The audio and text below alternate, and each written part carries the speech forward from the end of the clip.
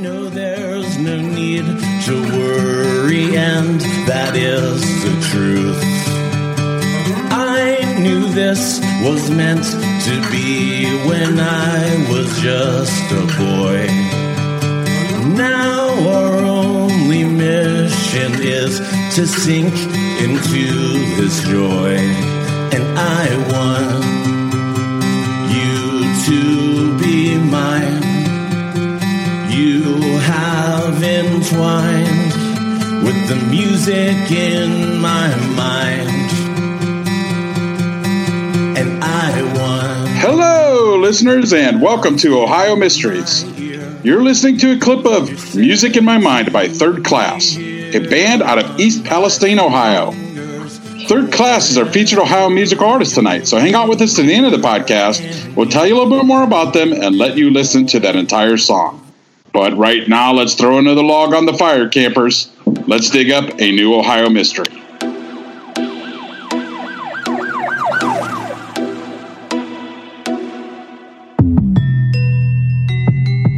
I'm your co-host, Steve Yoder, and with me is our award-winning journalist, Paula Schleiss, who spent 30 years telling these kinds of stories for the Akron Beacon Journal.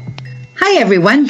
So tonight's mystery is a tale from the Underground Railroad. You know what that is, right, Steve? Yes, that is like where they would kind of ferry the slaves up north.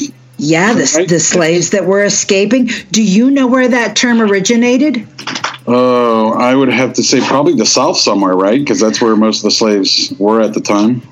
Well, you would be wrong. Because legend and common acceptance in history is that this term was born in Ohio. So legend has it in the year 1831, a Kentucky runaway slave by the name of Tice Davids swam across the Ohio River with his old master in hot pursuit. Once in Ripley, Ohio, Davids was met by abolitionists who made it their business to help escapees complete their journey to freedom in Canada. And so Davids and his trail disappeared. Reportedly, when the angry slave owner could no longer pick up David's trail, he was heard to say, "Well, he must have gone off on an underground railroad." And the term stuck. Now, Ohio was filled with Quakers, abolitionists, and others who became conductors on that Underground Railroad. But just because Ohio was a free state doesn't mean everyone felt that way, especially in the southern part of the state that bordered the slave states of Kentucky and Virginia. At the time, there wasn't a West Virginia, it was Virginia. And there were people who supported the institution, or at least supported the right of the South to have slaves. And so these benevolent conductors risked jail, fines, and more for helping slaves escape. They had to operate in complete secrecy, utilizing hidden rooms in their houses, barns, and tunnels. They transported escapees with wagons that had false bottoms, and they communicated with a language of secret codes that helped them move their charges from one station to the next. Tonight's story is a tale told in Southwest Ohio that dates to the year 1849. That was a full dozen years before the start of the Civil War that would free the slaves. We know the story because a man who said he had firsthand knowledge of it didn't want it to be lost to history, and so he wrote about it for the Middletown Signal back in 1892, using only the name John. And here is what John said. In the city of Hamilton, maybe 20 miles from Cincinnati, one of the railroad's conductors was a physician, a kind and compassionate man who was also involved in politics and was well respected in his community. That's all we know about him. John didn't share what his name was, though history has confirmed there were several conductors living in that area of the state. It was a summer night in 1849 when a large group of escaped slaves arrived at his home, 21 in all, tired, hungry, desperate men. The good doctor fed and cared for them, but there were so many it would be difficult to conceal them all in his home. He thought it best that he move them quickly onto the next station on the Underground Railroad, which was in West Elkton. He waited till nightfall, then loaded his guests into 2 wagons and headed north. They followed a dark and deserted road that wound along Elk Creek into Madison Township. But the doctor came to believe that they weren't alone on that road. He suspected that they were being followed by bounty hunters. And so, about 6 miles outside the village of Middletown, the doctor headed for a place that very few people knew about. A large cave, its entrance invisible to anyone who didn't know it was there, but a cavern so large that it contained a small water feature inside. The wagons came to a stop, and the 21 people quietly hopped off the wagons and moved into the cave. It was cramped and damp, even a little cool for a summer night, but they would be safe and unseen. The cave was on the property of a Quaker family, and once the physician had his guests settled in, the doctor continued to the farmhouse where the sympathetic landowner lived. He knocked on the back door of the farmhouse. 4 slow, distinct raps. That was the signal used by Underground Railroad conductors. The property owner and his family were in the parlor reading. The man got up, answered the door, and invited the doctor inside. There, the doctor explained what he had done. But the Quaker man gave a shocking warning. He said 4 years earlier, federal geologists had showed up wanting to investigate the cave. 4 men went into the cave and never returned, presumably killed by gas that was leaking in an inner chamber. He told the doctor he feared by the time they got back to those escaping slaves, they were likely to all be dead. And so the landowner sent one of his sons to go with the physician back to the cave. At the cave, the physician fell to his knees and said a prayer, fearing what he might find inside. Then he cautioned the landowner's son to wait outside while he stepped in. He called out to those inside, and when no one answered him, he held a handkerchief to his face and moved further inside. A few moments later, the physician emerged, distraught. He collapsed, and when the fresh air sufficiently revived him, he cried out, "They are all dead. I saw them, counted them, 21, all dead."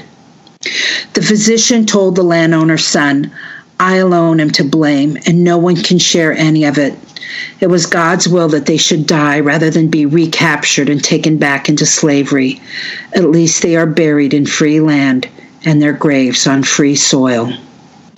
And so the entrance to the cave was sealed. Now John, the man who told this story, said it was his own father who answered the door the night that Hamilton physician came knocking, and that it was he, John, who accompanied the doctor to the cave's entrance that night. John said his father made him promise he would never reveal the location of the cave, and not even to share this story with anyone except his own children, so that it might be passed on. But in 1892, when John was 67, he feared the story would die with him. He had no children. And so he wrote about his experience in a 3-part series for the Middletown paper, leaving out the names of the people involved and the actual site of the cave. John wrote, "I am quite sure that there is not a person living in your city nor in the county that knows such a cave exists so near Middletown." John shared a few other details. He talked about how his grandfather had settled in the area in 1790, eventually purchasing the land that turned out to have the cave. John himself had been shown the cave by his father around 1826, he said, when he was maybe a boy of 8, but had been warned not to go in there. Even then, his father and grandfather knew there were poisonous fumes that needed to be avoided. John said when he was a teenager, though, curiosity got the better part of him. In the fall of 1842, he dared a peek. He said the peculiar entrance to the cave cut off all light, and he found himself in total darkness, even ended up falling headlong into a lake of ice-cold water. He said he scurried back out, vowing he would never go back in there again. John also told a little bit more about those geologists who reportedly died there. It was in 1845. John said he was about 20 years old. He said his father invited him to go to Cincinnati on a business trip. And there he was introduced to a couple of men whom his father said had come to examine the cave. The next day, they were joined by 2 more men. And John shared his story of slipping inside the cave and unwittingly getting that cold bath. He said the men seemed highly pleased and eager to explore this place. So 10 days later, the 4 men met John and his father in Hamilton, and they guided them to the cave. Apparently at this point, the cave had already been sealed once because John said, and I will repeat this verbatim, "We all went to work tearing down the stone walls and banks of earth concealing the mouth of the cave. This done, we went to work placing ropes, ladders, shovels, picks, axes, lamps, canoe, provisions, etc. inside the mouth of the cave.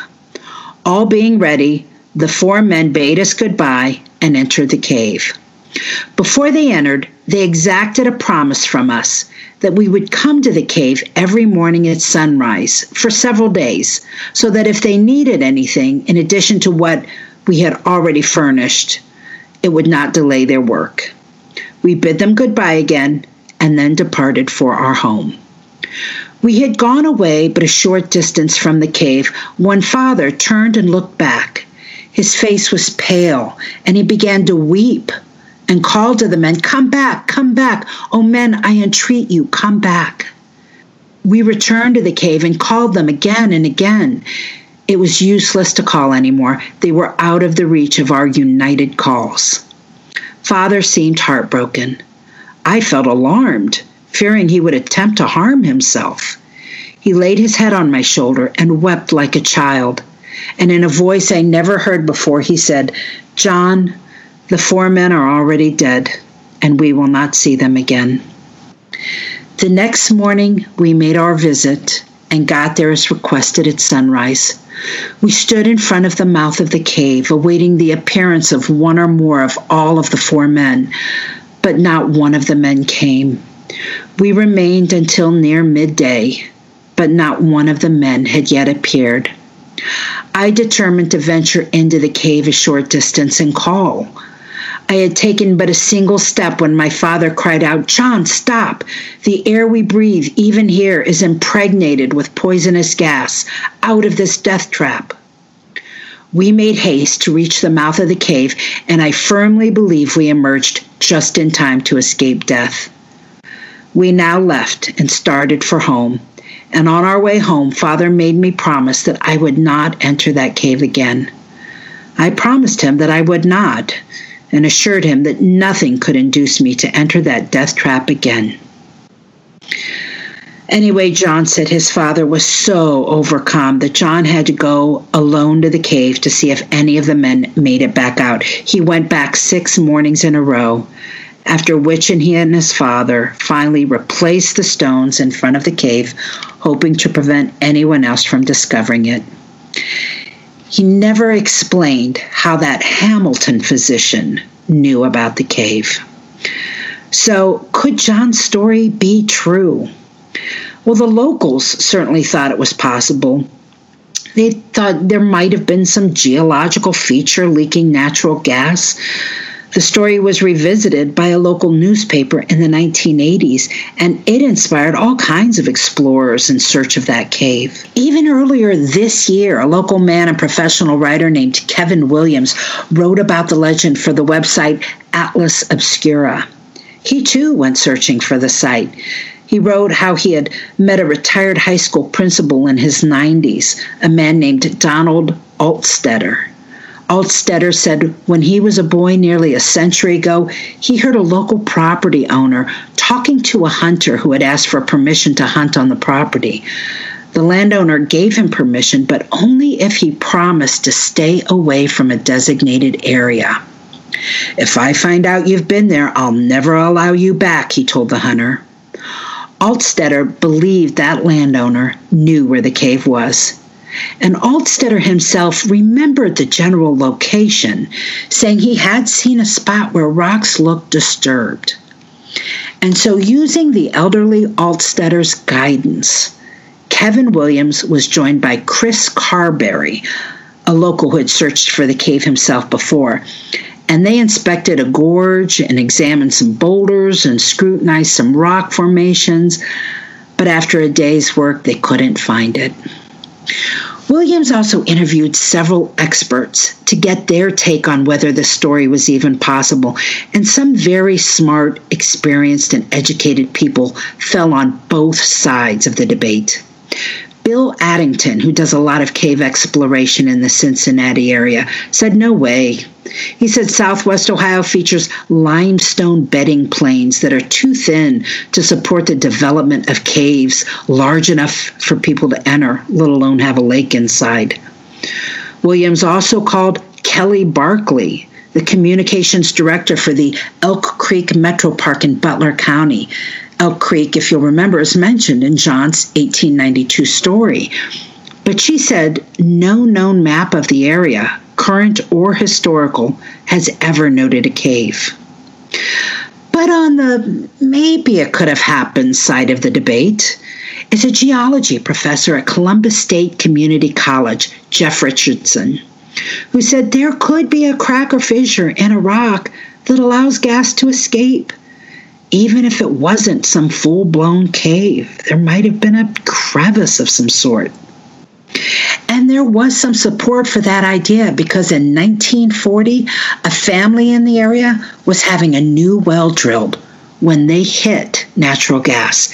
They started drilling a second location nearby and hit natural gas again.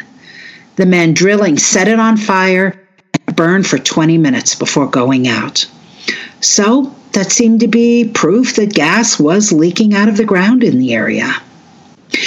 And then Aaron Hazelton, a cave specialist with the Ohio Department of Natural Resources, says subterranean caverns in Butler County aren't out of the question. She said caves have been discovered in the area, formed when carbonate bedrock is dissolved by water, and that it's possible that people who have tried to map the area features missed a cave. Tom Calicro, the author of several books about the Underground Railroad in Ohio, also thought the story plausible. And get this, in 1997, there was an official search for the cave. Cincinnati is home to the National Underground Railroad Freedom Center, and they commissioned a study to try and find it. They did field research and conducted many interviews, but their results were inconclusive. Mary Ann Olding, who led the study, said she spent days with archaeologists looking at a tract of land in Madison Township, and that while they didn't find it, she said, still, I think it seems believable. Middletown historian Roger Miller wrote about the cave in 2004 for the Middletown Journal. He and a group of men also searched for the cave in July of that year, without success.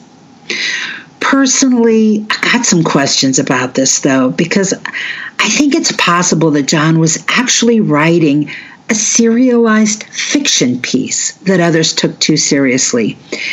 And here's why. The story ran over 3 days, and there were several discrepancies. Here's a big one.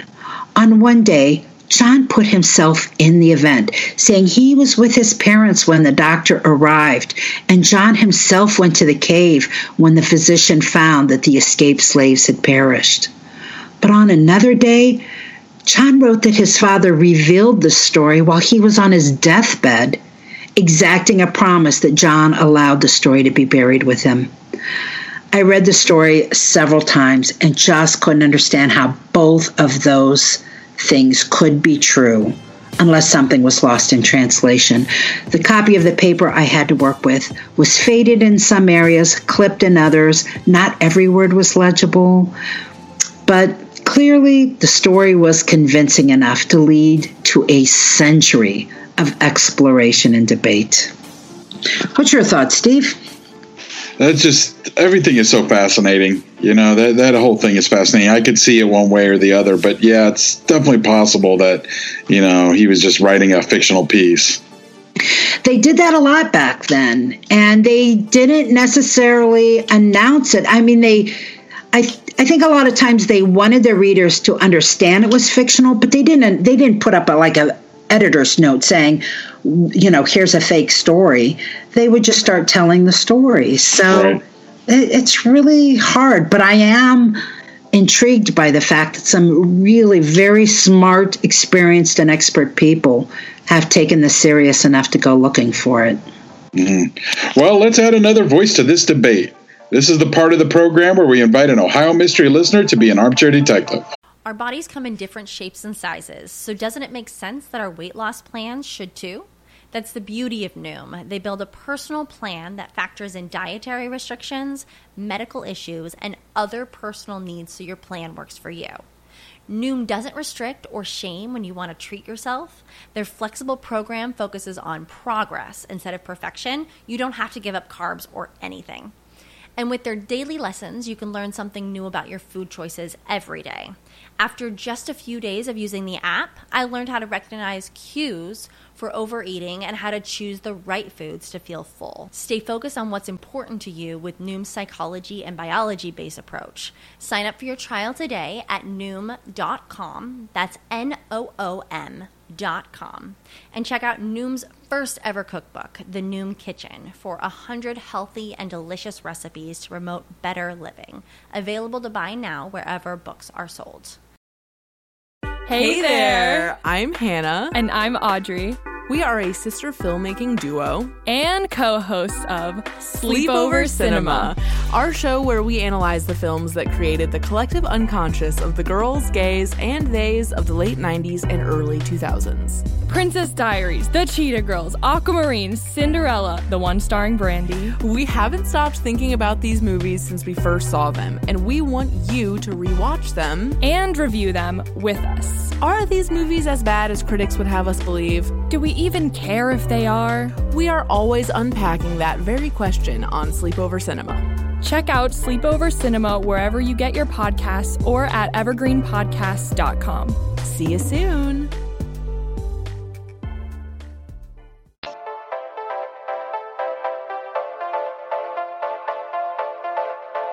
Well, for tonight's Armchair Detective, we welcome back Michael Bonanno from Broadview Heights. Hi, Michael.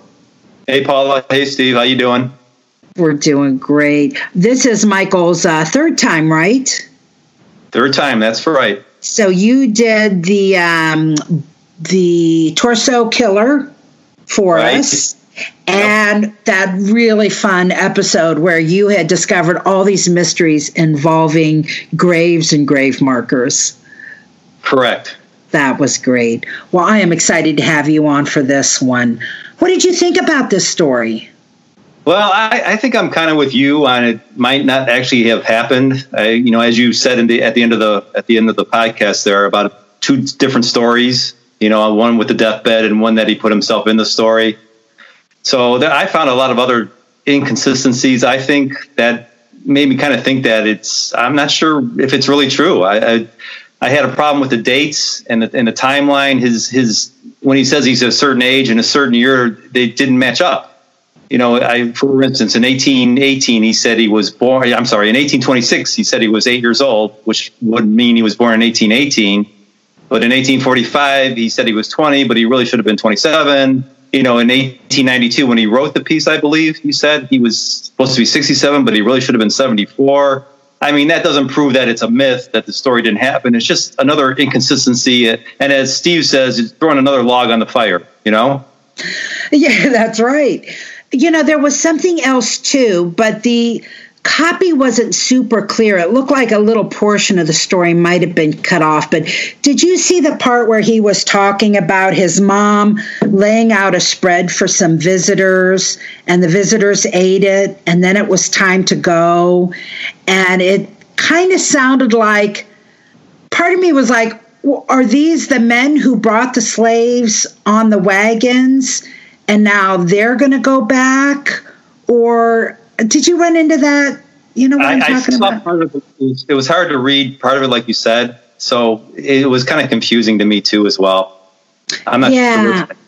I wish I had a super nice, clean copy of that so I could have put everything together, chronologically. But it was kind of broken up the way the library sent it to me. Back in the 1800s and earlier, boy, people just did not pay attention. I bet those people didn't even celebrate birthdays. I bet a lot of people didn't even know how old they were back then. Yeah, I kind of figured that with being so long ago, he may have been a little inaccurate with those dates. So it could be that's all it is. It just could another be. thing. But you also then ran across that part where he's talking to his dad on his deathbed, and his dad's saying, I've got to tell you something before I die, but don't tell anybody else. And I'm like, wait a minute, why are you telling him? Your son's the one who went to the cave, and when the physician learned that those escapees had died. Yeah, and real quick, just speaking of the physician, a lot of red flags where nobody has a name here except for John. There's a physician, there's a landowner, there's 4 geologists or 2 naturalists and 2 geologists, whatever it may be. Nobody has a name here. I wondered, wouldn't anybody have come looking for these geologists? 4 men die, and nobody in Washington, D.C., where they were supposedly came from, was concerned about them? Didn't they have family? I don't know. Yes. No, you're right. How do 4 people disappear and it not, make a bigger splash than that? You're right. And he said one of them was his friend, his father's friend. I mean, wouldn't you want to tell the family I'm assuming he had a family, maybe he didn't, but I can't believe out of those 4 men that none of them had families and nobody came, asking what happened. And why wouldn't you report that anyway? Why would you keep that a secret? I just found that a little strange too. And why not give that doctor's name? If this story happened that many years earlier, I mean, I guess if the doctor was still alive in 1892, and I guess he could have been, maybe, he was if it were true, but I didn't understand why he was still trying to hide that doctor's name. I mean, obviously this was decades after the Civil War was done. It's not like the doctor would have been in harm's way. Right, exactly. The other thing I thought about the doctor, too, was he was dropping off these 21 slaves to the landowner, John's father. Wouldn't they have already talked about the route? Wouldn't that cave have been mentioned in their plans in creating that part of the Underground Railroad? I know it was on his property, and I just think that he would have said, hey, if something ever goes wrong, don't use that cave. Obviously, the doctor was familiar with the cave. Hadn't they ever talked about this? I don't know. It just seems kind of vague. It's really strange. Yeah, I got the impression that the landowner didn't know the slaves were coming, but there is no explanation for how the physician knew that cave was there, because clearly the landowner knew that cave was deadly. Right. So if he had told anybody about that cave, he certainly would have also told them there are skeletons in there. Don't go in there. Exactly. So, he would have told don't use that cave if you're ever transporting slaves. I don't know. To begin with, when they first set up their Underground Railroad portion over there, they would have talked it out, and he would have mentioned, don't bring the slaves into that cave. I don't know. I guess it's a little bit of a stretch here for me. Yeah, I'm with you. I think it was serialized fiction, but boy, I'm just really surprised how many people have taken it serious and have went looking for that thing. Yeah, that's another thing. How many times have they looked for this thing? 3 or 4 times now, and they can't find it? Hey, if you've got natural gas leaking out into a cave and it's enough that it's going to kill you within minutes of you entering, can you also take a lantern into that cave without that gas not igniting or something? Good point. Yeah, good point. You think something would have blew up, huh? Yeah, especially after I heard about the family who said that they burned it off for 20 minutes when they got national gas. I keep saying national, when they got natural gas from that drilling. And it's like, how are you getting any light into that cave at all? If our listeners don't recall, you have a Facebook page called Too Late for Autographs, Ohio, where you visit cemeteries all over the state and tell these wonderful little colorful short stories about these people who most of us have forgotten about. And I know that you have had to have visited some grave sites of Ohio's famous abolitionists. So tell me where you've been and who you've visited. Okay, well, if this story is true, these 21 slaves, they probably went through a man named Levi Coffin, an abolitionist in Cincinnati, Ohio. He was known as the president of the Underground Railroad, and historians have estimated that he freed probably 2,000 slaves, although Coffin himself thinks it was maybe 3,000. He's buried in Cincinnati in Spring Grove Cemetery. Went and visited him a few years ago. What years was he active? He was in the 1840s. He was in Indiana originally, and they asked him to move to Cincinnati. There were three major ways to get through, so to speak, to get through up through Ohio and into Canada. Three principal crossing points, I guess you might want to call them. Two in Indiana, one in Cincinnati.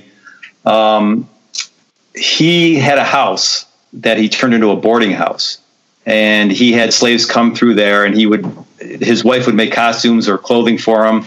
The lighter skinned slaves would even pose as boarding house guests, as though they were staying there. But they would transport them up through the rest of Ohio. So I'm wondering if this cave story is true, if these slaves passed through Levi Coffin's care, handling them. Well, the time frame certainly fits. Yeah, he was in the 1840s. He wrote a book about it in 1876. And it's like a firsthand account of, historians love it because it's an actual firsthand account of what happened. It's a great historical reference. I have to read that. I did not know. What a wonderful treasure. Yeah, Reminiscences of Levi Coffin, I believe it's called. He wrote it in 1876. He died in 1877. When he died, there were hundreds of people that came to his funeral. People had to wait outside. 4 of his 8 pallbearers were free blacks who were working with him on the Underground Railroad. When they buried him in Spring Grove, he didn't have a marker. The black community actually raised the money and put a 6-foot tall marker on his grave. So that was kind of cool. You brought up a good point there, and I just want to give credit. We talk about Underground Railroad coming through Ohio, and we often think of white people being the conductors, but there were free blacks that lived up here that also were involved in the Underground Railroad. And I can't even imagine how much worse the risk was to them to be helping these escaped slaves. As bad as, the penalty might have been for a white person, I am sure a free black person involved in this probably faced even way more of a risk. Absolutely. I would have to agree with you 100% on that. And I know they were involved. Just doing the research, I can't remember any names, but there were plenty of African Americans who worked with the people like Levi Coffin and others to get the slaves through. You're right. There were a lot of them. Yeah. So Levi, well, who else have you visited? Well, I haven't visited. I should go visit. What's his name? I'm sorry. I'm losing track here. John Brown. Well, we could talk about John Brown. Yeah, he's not buried in Ohio. He's buried in New York. But John Brown's father, Owen Brown, is buried in Hudson, Ohio. And he was a huge abolitionist, really involved in the movement. Owen Brown was friends with Frederick Douglass. And when Frederick Douglass would come to this area to give lectures and speeches, he would often stay with Owen Brown in Hudson, Ohio, at his home. But Owen Brown, the father of John Brown, worked with David Hudson, who founded Hudson, Ohio. They set up a way station for slaves to Canada. So he was really deeply involved in the movement in this area in Hudson, Ohio.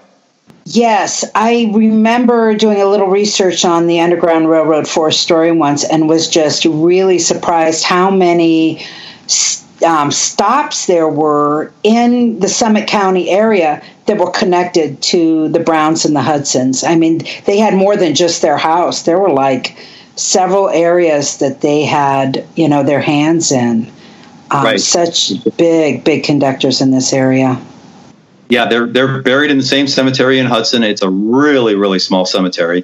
There's like 3 Revolutionary War soldiers buried there. There's veterans of the War of 1812 buried there. And for such a small cemetery, the history there is amazing. But Owen Brown and David Hudson are very close, almost, not in the same row, but they're close together, buried in that cemetery. How about that? Where's John Brown buried? He's in New York. They owned land. The Brown family owned land in New York, and after they hung him in Virginia, they transported his body to New York. He's buried in there in the family plot. Okay. Owen Brown is credited with inspiring John Brown. John Brown got all his inspiration from his father. He even actually made his first public announcement. John Brown did. He was there's a plaque or a marker at the First Congressional Church in Hudson. And it says on there of John Brown, it says, at a November 1837 prayer meeting, church member and anti-slavery leader John Brown made his first public vow to destroy slavery. So his inspiration came from his father in Ohio, and it led to all the Kansas thing that he was involved in, the Bleeding Kansas thing, and then the Harper's Ferry raid. All started in Ohio when he was living here. History is complicated. The story of human progress is long, messy, and riddled with controversies big and small. On Conflicted, we dive headfirst into history's most infamous events and contentious figures. We try and untangle the good from the bad, the fact from the fiction, and the monsters from the misunderstood. Was Genghis Khan a murderous butcher or a civic pioneer? Did the Allied powers go too far in firebombing the German city of Dresden at the twilight of World War II? And how did the Marquis de Sade acquire such a sinister reputation? And was any of it true? These are just a few of the tough questions we wrestle with and investigate on Conflicted. So if you love history or just enjoy a good story, please join me, your host, Zach Cornwell, for a fascinating new topic each and every month. Conflicted, a history podcast, is available on Spotify, Apple, or wherever else you get your podcasts. I hope to see you soon.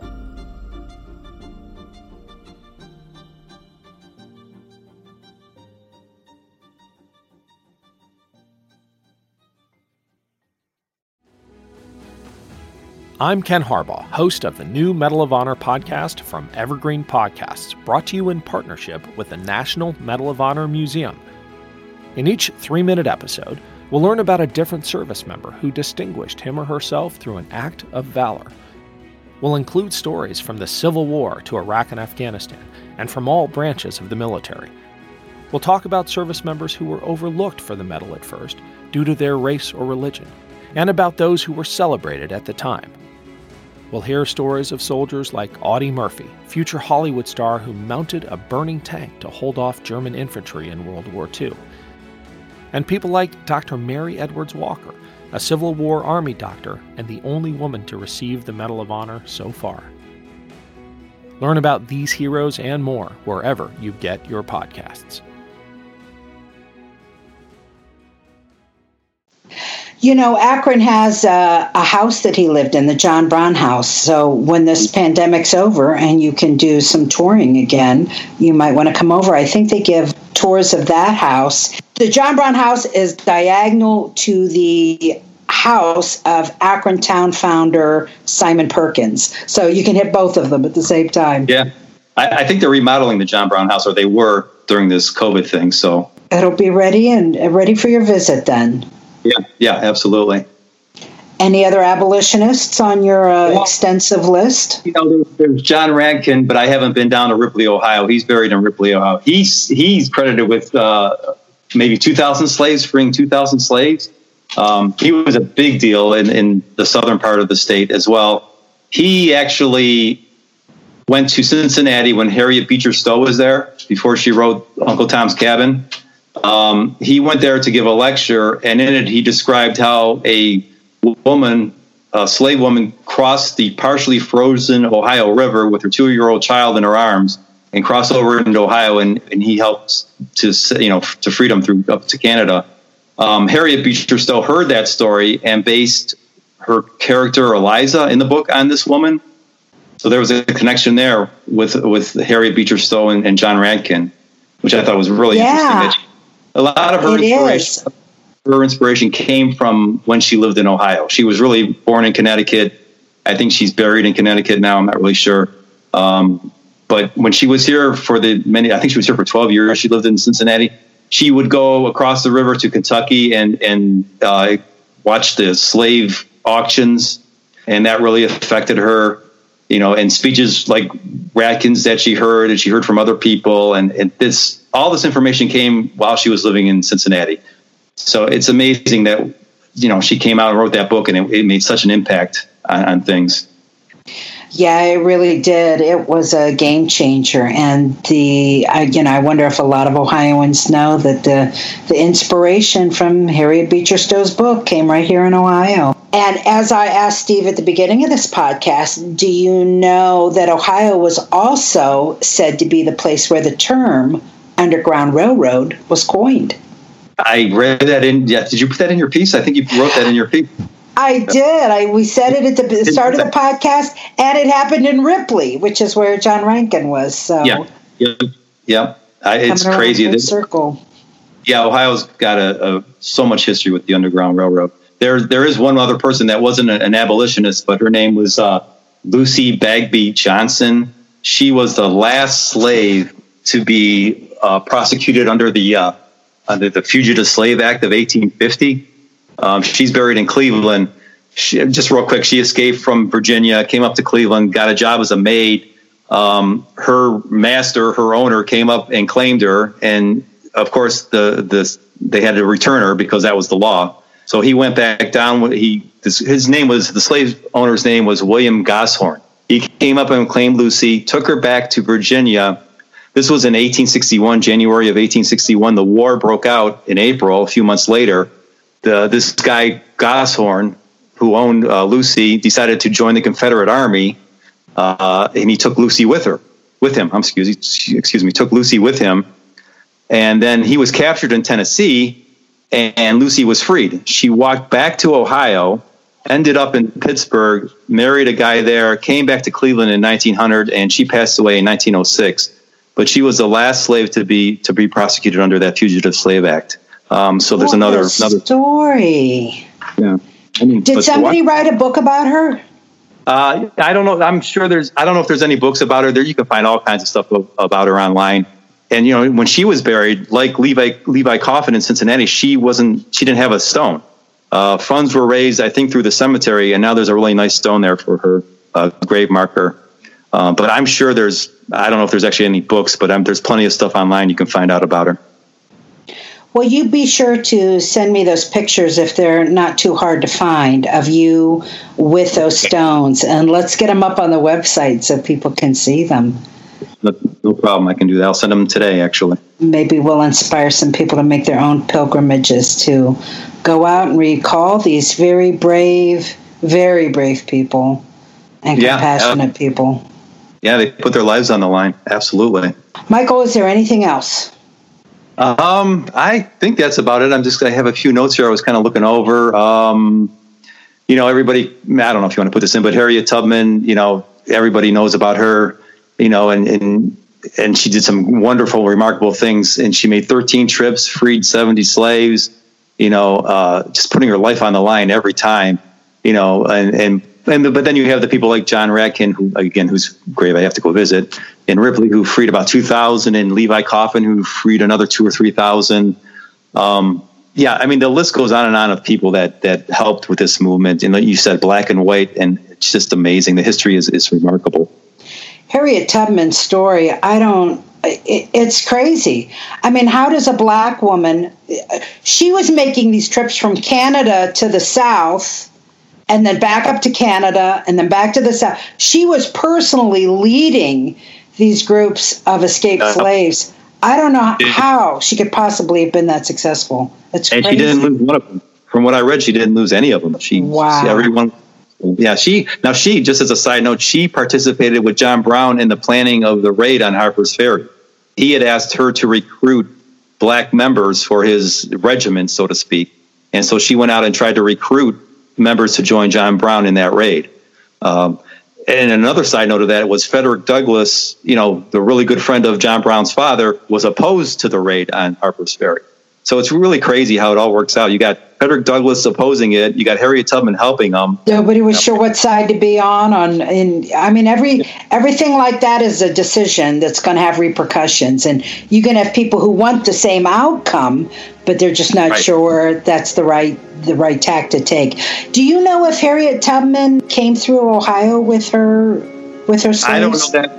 I don't know that. I'd love to find that out. I didn't even think to research it. That's a great question. I don't know. And now, well, there's a lot to research. I have seen maps of the Underground Railroad, and boy, Ohio was just Grand Central Station. So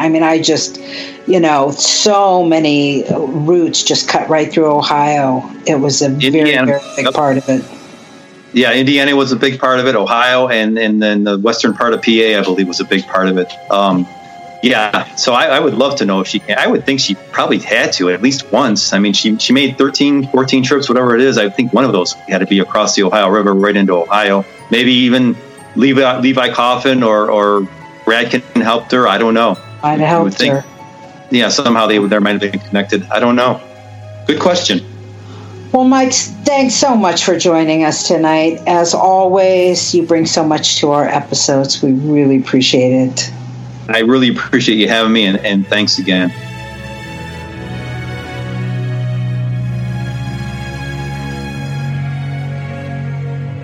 That's it for tonight, listeners. For photos, news clippings, and more on this and every episode, hop on over to our website, ohiomysteries.com. And that brings us to tonight's featured Ohio musical artist.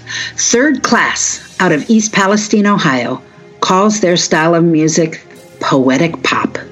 The group is made up of a trio: Lee Boyle, Jack Boyle, and Bibi Parrish, and they were busy during quarantine. They released an EP called Reprise in April. The song we're featuring tonight is Music in My Mind, and Lee Boyle said the inspiration was his wife, Mindy, the beautiful, intelligent, strong muse who I can't stop writing about, he said.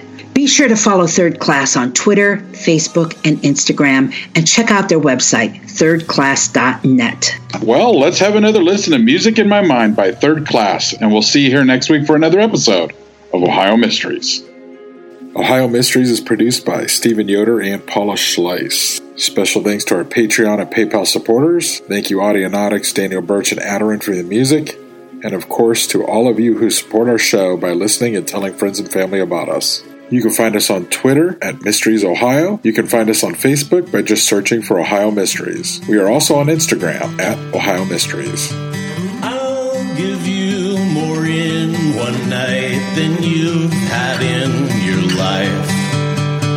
I wonder if you would like to be my second wife. When you talk about our future lives, it turns me on. I was sure that part of me was absolutely gone, and I want you to be mine. You have entwined with the music in my mind.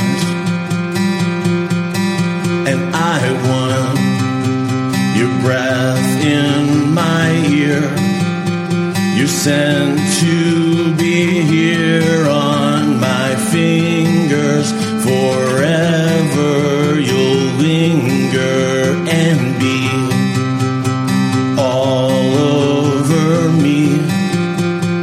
Just wait and see what this love is. Nothing is above this. You and I are are sharing journeys in our second youth. I know there's no need to worry, and that is the truth. I knew this was meant to be when I was just a boy. Now our only mission is to sink into this joy. And I want you to be mine. You have entwined with the music in my mind. And I want your breath in my ear. You're sent to be here on my fingers. Forever you'll linger and be all over me. Just wait and see what this love is. Nothing is above this.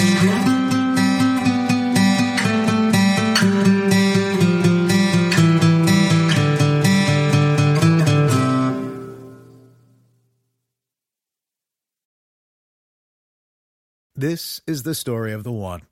As a maintenance engineer, he hears things differently.